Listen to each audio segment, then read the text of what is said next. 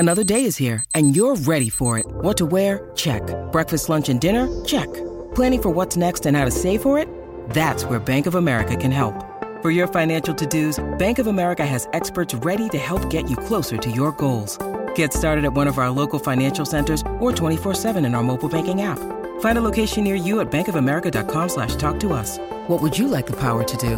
Mobile banking requires downloading the app and is only available for select devices. Message and data rates may apply. Bank of America N.A., member FDIC.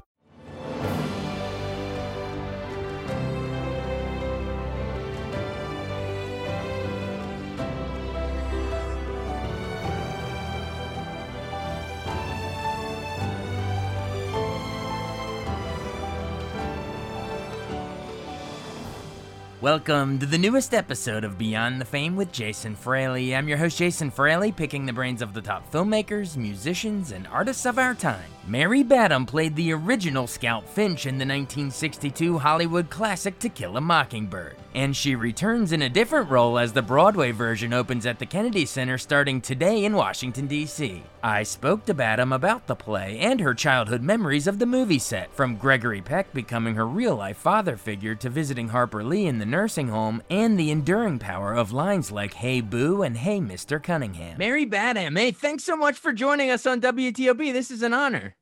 Oh, well, thank you for having me.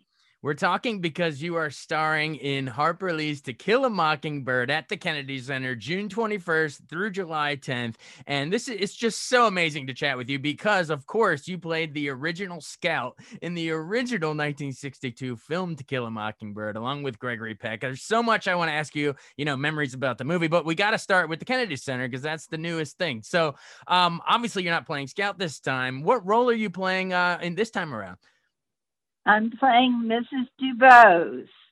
All right. And what's it like not only playing that role, but also, looking across the stage and seeing another child actor, playing the role that you made famous? Well, it's been a lot of fun. It really has. It's been a real learning experience for me. Theater is something totally new to me. And of course, Melanie Moore playing Scout, she is just brilliant. She's absolutely perfect. And I couldn't be more pleased with the whole entire cast. They've just been so magnificent. Oh, yeah. And speaking of which, we gotta mention that the legendary role of Atticus Finch is played by Richard Thomas, of course, John Boy from the Waltons. He was just recently in Ozark. We interviewed him a couple years ago when he was at the Kennedy Center, I think for, what was it, The Humans maybe? But anyway, so he's leading this national tour. Obviously, I guess it was Jeff Daniels played it on Broadway, but just talk about what, Richard Thomas in this thing. I mean, is it amazing watching him do it night in and night out? It is. He is so brilliant with it. And he would have been my first choice for an Atticus because I just feel like he embodies all of that. And he just has done a perfect job with it. Audience have been wonderful with their reception of what we're giving them. And I just have had a lot of fun with it. Definitely. And we need to remind everybody, this is the new, the stage adaptation that I guess Aaron Sorkin adapted it from, Horton Foote wrote the movie screenplay, of course, from Harper Lee's novel, but Aaron Sorkin sort of brought it to stage a couple years ago on Broadway with Tony-winning director Bart Sher. So where does this fall? I mean, obviously you weren't in the Broadway production, right? But you joined on with the national tour. Is that right? Yeah, I went to see the Broadway production and was just totally overwhelmed by it. It was so brilliantly done. And of course, Aaron is just, he's a magnificent writer. He's just incredible. And never thought to be part of it at all. And then they called and kept asking, about doing it. And I didn't think it would happen. I was totally unsure about doing the part and had to consider long and hard doing it because it is such a different role for me. But we finally met in New York and did the rehearsals, and they seemed to be pleased with my take on Mrs. Dubose, and here I am. Here you are, touring the country, and we can't wait for it to stop in DC at the Kennedy Center. Such an iconic building too, so it's going to be awesome having this powerful story there. Well, without further ado, our listeners are, they're dying to hear, your memories of, your famous child role. I mean, we all know Scout. We've watched Scout. We probably all saw it first, in school or something, but I've seen the movie a million times, and I love it so much. But I would love to hear some memories. I'll try to divide it up for you to keep it organized. So we'll get to Gregory Peck and Duvall and them in a second. But first, off the bat, I want to know about you and your fellow, the camaraderie with your fellow child stars. You had Philip Alford as Jem and John as Dill, John Megna, I think how you say it. Yep. What was it like? I mean, you guys kind of grew up together on set, but what was it like just, the camaraderie with the three of you guys as child stars, just figuring this thing out? Oh, well, we just did our scenes day by day, and we really, it was John and Philip against me. You got these two guys, and they're wanting to play and do their thing, and here's this girl that's, trying to get in on the stuff. And we had that push-pull kind of relationship that like brothers and sisters have. So it played very well on film because evidently, according to Philip, we would have these knockdown, drag out fights. But fighting like I don't real brothers really remember those. Fighting like brothers and sisters. Yeah, and it was, but overall, it was so much fun doing it because it was playtime. It wasn't like work. It was just play. Oh yeah, absolutely. And speaking of you two, you three playing and just it's coming of age stuff. But was that Ham, the Halloween costume at the end, with Bob Buell's knife and all that stuff? Was that Ham really heavy and hard to act in? Well, it was made out of chicken wire and paper mache, and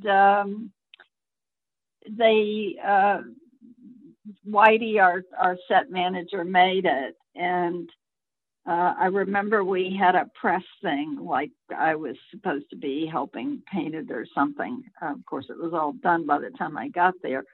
But Whitey wanted to try it on me to make sure it would fit okay. And when he did, of course, it went right down and I couldn't see out the eye port. So he had to rig up a harness in there. And it was so wide, it was a little difficult to maneuver around in it very easily. But we managed. And it was fun. Oh yeah. So you're saying it was a bad ham, Mary Badham? Yeah. Good one. That's Sharp. Good. Yeah, I don't know. Thanks for the courtesy laugh. It wasn't that good. But an iconic scene. All right, well, I have to know about working with Gregory Peck. I mean, Atticus Finch. I think the American Film Institute named him the #1 movie hero of all time, beat out Indiana Jones, and, all that stuff. But I mean, do you agree? I mean, do you agree that that lawyer, the weight of the role that he plays? I mean, do you agree that Gregory as Atticus Finch is, as good as it gets? Oh, absolutely. I mean, what you saw up on screen is what we got at home, because I would go home with the Pecks on the weekend, and we became very, very close. And stayed friends right up until he passed. And he was an Atticus. I mean, he really was. He was just so kind and generous and so intelligent and well-read, and just a real, very good role model for me.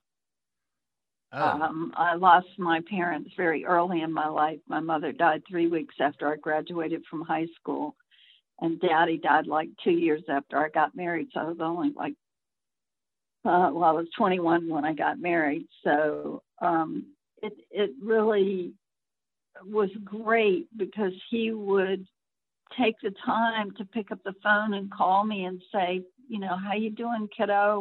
What's going on? And if he was going to be someplace close, he would send me a ticket or send a car to pick me up and join him for things. And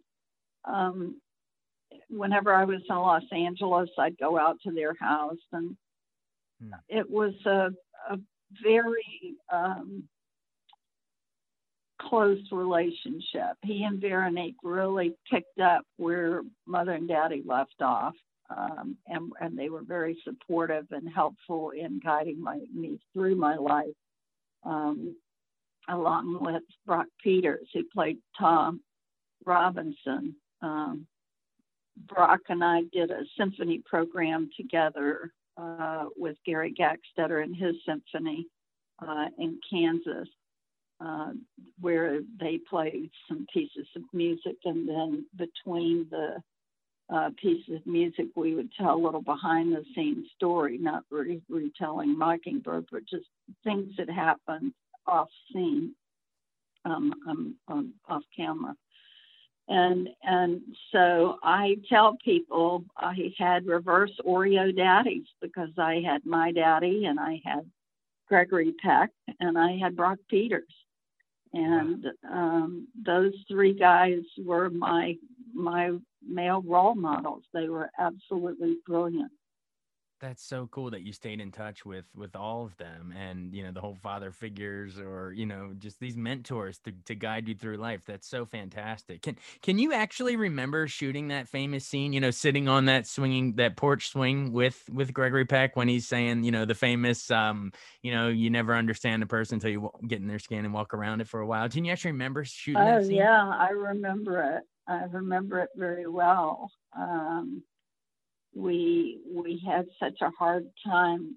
I was having trouble crying because I was so happy, and it was just fun. And here I have to have this very serious scene. It was difficult. I had to really figure out how to do that. Wow. Yeah, it's all-time stuff. Well, I mean, we mentioned Gregory Peck and you mentioned Brock Peters, but we got to mention Robert Duvall as Boo Radley, because it was his very first role. I mean, Gregory Peck had done other stuff. He was a star, Roman Holiday, etc. But for Robert Duvall, that was his first screen role. And so just talk about that, working with him in that final scene where, your famous line, "Hey, Boo," and, sort of realizing he's not the boogeyman that you thought all along. But, what was Robert Duvall like, as a young actor, working with him? Well, we really didn't get to know each other. I mean, we were only shot that one day together. One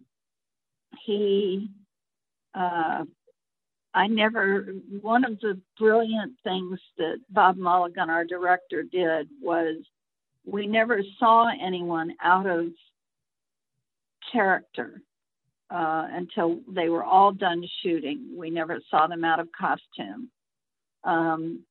So I was leaving the set to go to the schoolroom, and there's this guy sitting on a bunch of pallets by the back door, and he goes, "Aren't you going to say hey to Boo?" I had no idea who he was because he was totally out of costume. Right. That's hilarious. And then, then you go on to see him, smell napalm in the morning, and The Godfather and all this stuff. And you're like, hey, there's that guy that I didn't even recognize.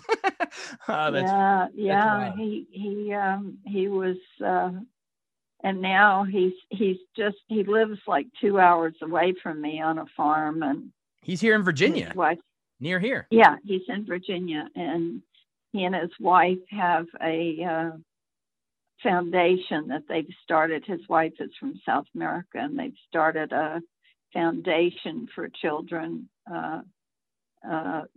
and it's really wonderful. They've done some really good work. Oh yeah, absolutely. Well, that scene with Boo, we mentioned, everyone talks about the famous line, "Hey, Boo," and it is a powerful line. It's, we realize, not to judge a book by its cover, he's not this scary recluse, but to me, the even more equally powerful line is when you get to say it, is out at the courthouse when you say, "Hey, Mr. Cunningham," and suddenly the guy with the pitchforks, which, I've seen in some productions, they're in KKK hoods, and in the movie it's just pitchforks. But, talk about how powerful of a moment that is, where just the innocence of a child just totally disarms this guy and actually makes him ashamed of what he's doing. Well, it's making them think and realize, when you put a group of people together in a mob, they lose their individuality and they don't hold true to their real beliefs. And what Scout does is she makes them remember their humanity and their individuality, and she changes that dynamic to where they back off. And this is something that I think is one of the most powerful pieces of the film, because it's a good life lesson. Absolutely. When you get group collective thinking, it's not always correct. Right. It's so just to disarm, like that, like you said, the mob mentality. And I don't want to make it too political, but it could apply to storming the Capitol on January 6th or whatever. Exactly. Name an example. I mean, if we had a scout just to say, "Hey, Mr. Cunningham," maybe you wouldn't be storming into buildings and violent stuff like that. I think that's why. I mean, my goal with going with this play and having the play happen is very important to our country, to remind us of who we are and what we want for our country. And that we have to love one another and we have to take care of one another. We have to educate our people. That's very important. And to remember that people are individuals. No two people have had the same experiences. They have not had the same values. So we have to take them as an individual, right, and lift them up. And that's what I hope for this, is that we can join our country together and make it stronger and better and happier. I want America to be a loving, happy country that cares about its individual people, and that we all, and it's like a marriage, you have to work at it every day. You have to try to make things better, even when times are very tough, and go back to our basics. And it's not easy, and we've had a lot of families ripped apart lately for various reasons, and we need to try and collectively work to make it a better place. I agree with you entirely. It's that's the goal every day for me too. Let's try to bring everyone together. Like you're saying, I know people of all different walks of life, and I think basically most people at their core are good people. I just think that different life experiences, and I feel like there's a lot of talking past each other a lot of times. And so hopefully this show helps bring people together. And we just have to, there's some, to me, education is so important. And I say this with the kids when I go into the school. is education is the key to freedom. Yeah. And ignorance, to me, is the root of all evil. It I is. truly, truly believe that. So we need to really work on educating our children. And parents, I ask them to please take time to work with your children, read to them from a very early age. If you start reading to your children early, that will be a lifelong thing that they'll carry with them and pass on. Right. Yeah, reading is and such a that good bonding is so important. You know, that you can't ever get those years back where you read to your children and tell stories and stuff. That's so valuable in Oh, so yeah. many ways.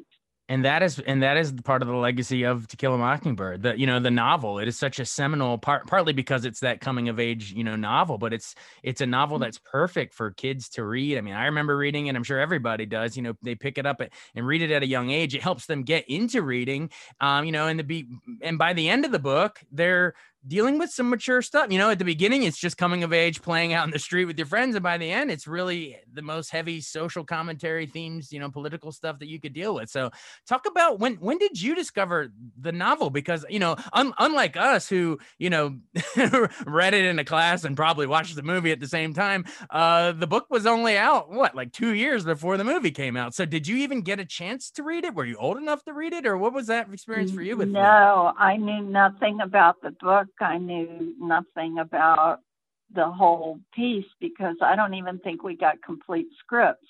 Right. And the reason being that in that day and time, there were subjects and that were deemed inappropriate for females and children.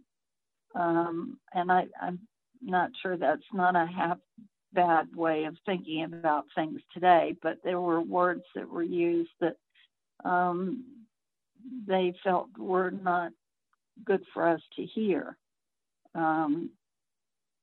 So the trial scene, all of that, I never was exposed to any of that. I knew nothing about that. Right. And it wasn't until I saw the film that I saw the complete story and what it was about. Right. And I just remember sitting there in the theater in tears, just totally awestruck.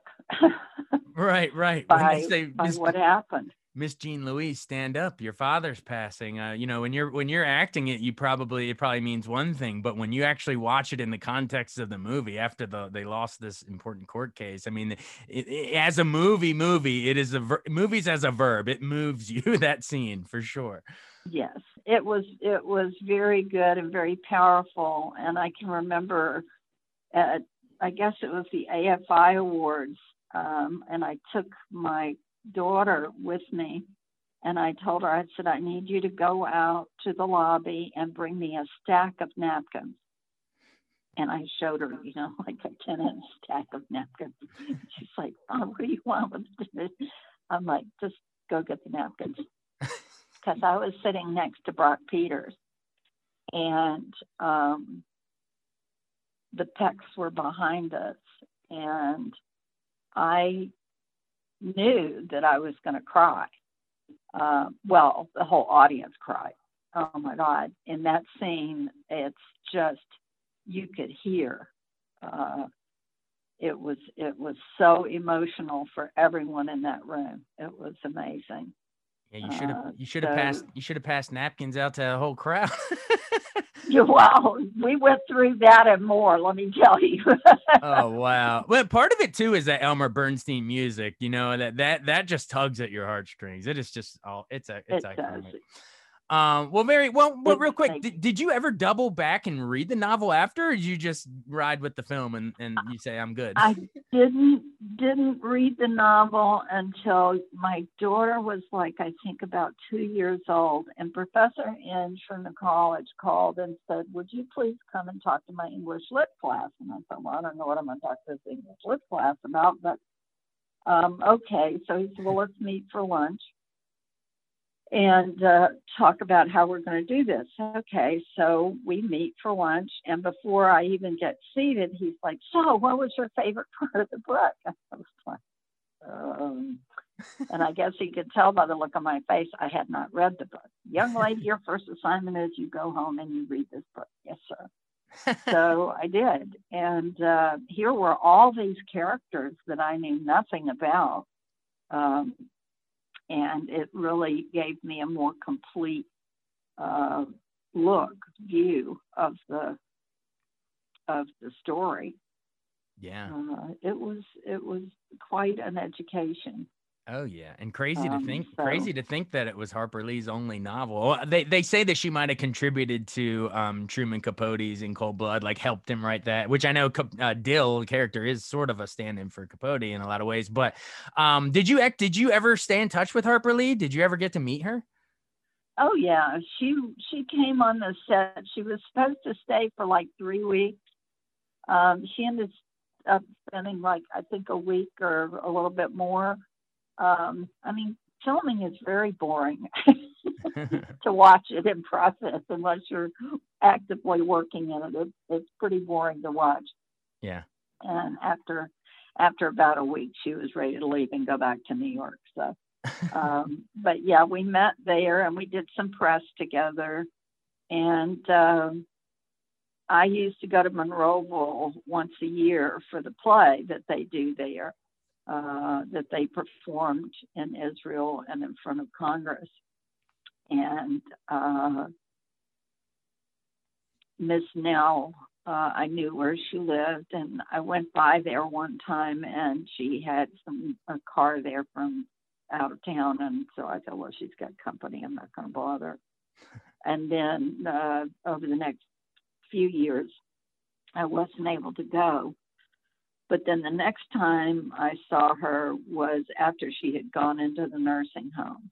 And her minister, Reverend Butts, was going over to go visit her. And he said, well, why don't you ride along? So I did. And I said, Miss Nell, I'm so sorry, about not coming to visit you, but I didn't want to disturb you. And she goes, young lady, don't you ever come by here that you don't come by and say hey to me. Yes, ma'am. Okay. That's what Harper Lee said?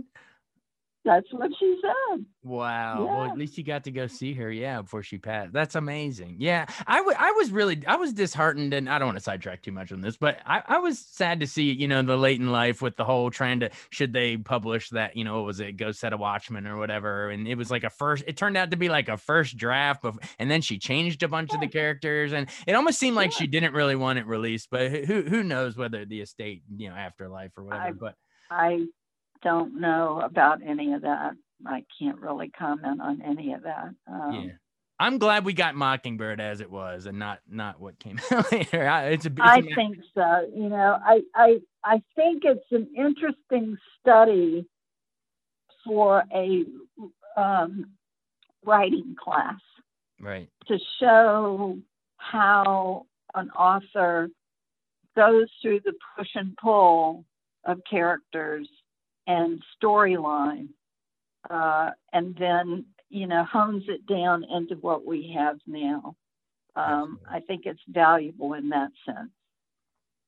Yeah, definitely, absolutely. I guess you've been really generous with your time. Thanks. I didn't know we'd even get to talk this long. I appreciate it. I guess sort of in closing before we bring it back to the Kennedy Center, but just big picture, the legacy and the power of and how much it changed. It literally changed history. To Kill a Mockingbird, the 1960 novel and the 1962 film. I mean, that they came out before. I mean, the I Have a Dream speech was 1963. These things came out even before that to just kind of show where society was and civil rights movement and stuff.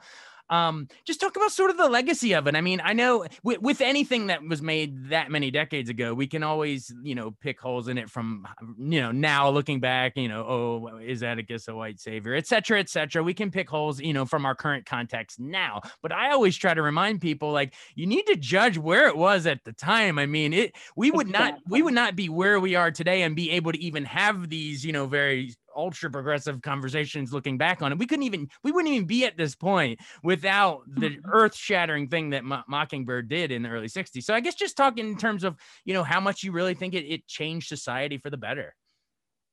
Well, I think it was a very good educational tool in the fact that it was told from a child's point of view. And that was very intentional.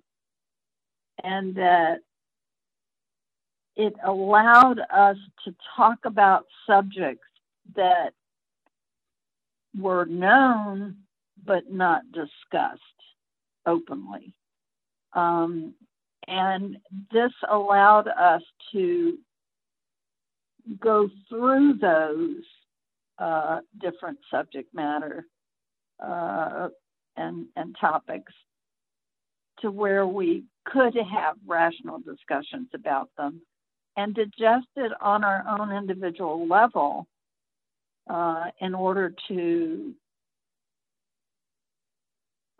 discuss it further and to make inroads into making things better. And I think that's kind of where we are today. I mean, we're still learning these lessons. We're still having, I never would have dreamed that we would be where we are now, that we would have to still be having this discussion in 2022. I'm just totally blown away by what's happened in the last 4 years, 6 years. And this, I am hoping, will be the balm to heal our country again. We keep having to do this again.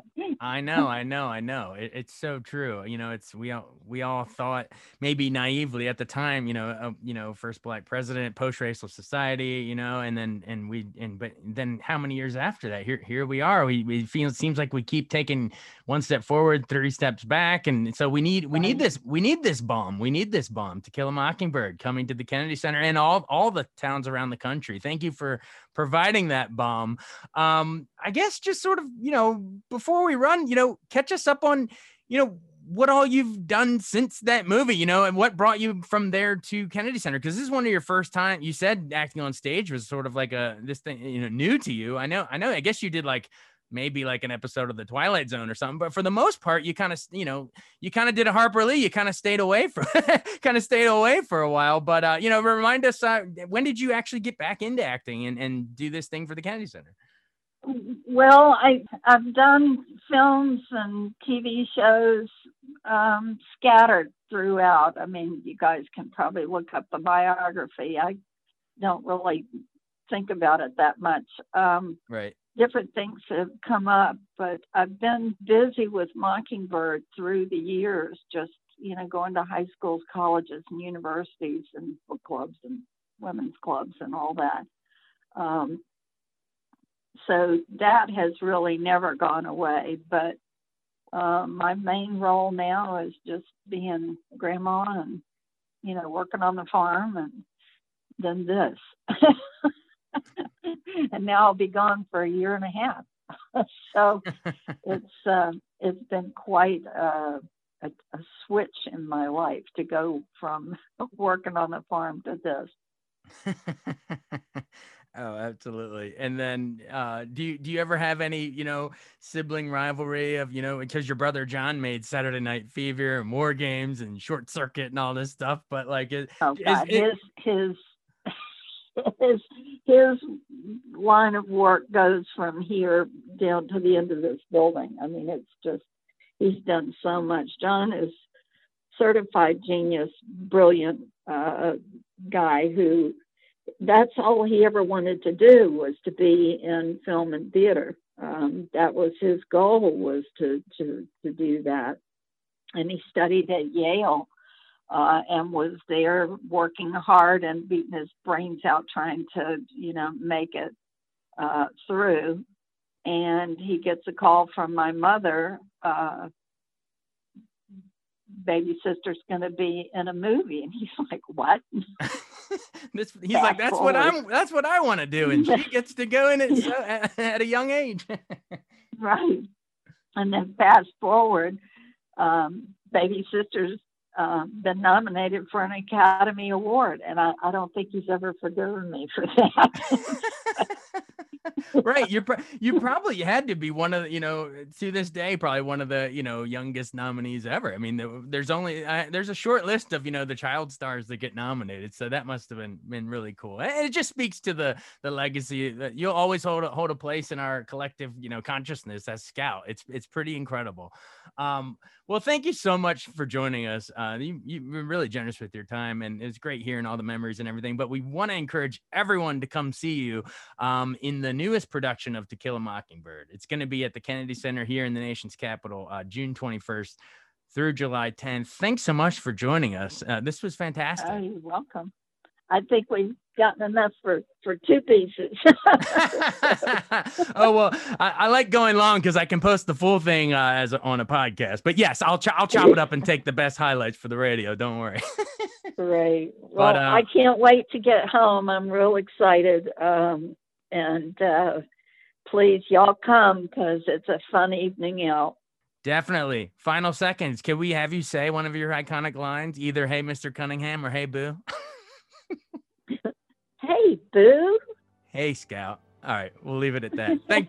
Thanks so much. All right. Thank you. Take care. Stay well. You too. Bye. Bye. Thanks so much for joining us on Beyond the Fame with Jason Fraley. Remember to hit the subscribe button and give us a 5-star rating if you like what you hear. We'll see you next time.